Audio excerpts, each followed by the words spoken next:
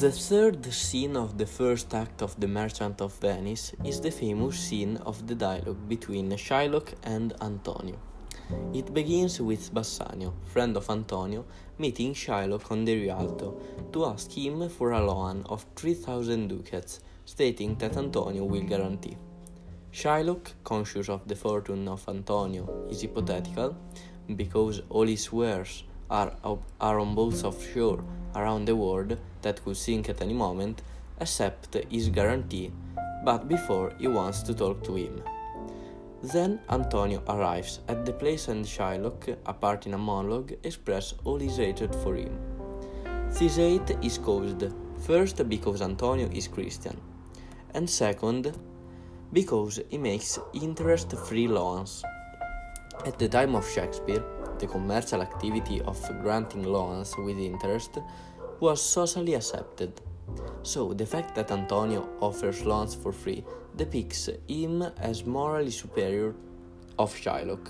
Shylock, who is a Jew, at the spectator view, is a person attached only to money, while Antonio, who is a Christian, is more benevolent and virtuous.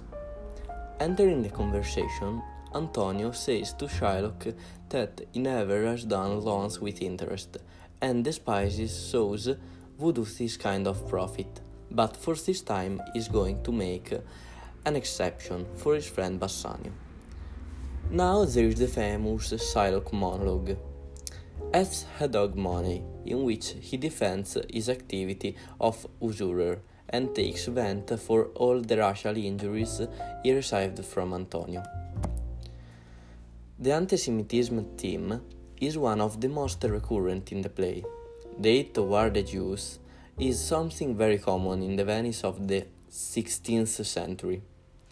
It is not to think that the first Jewish ghetto in Europe was built in La Serenissima in 1516.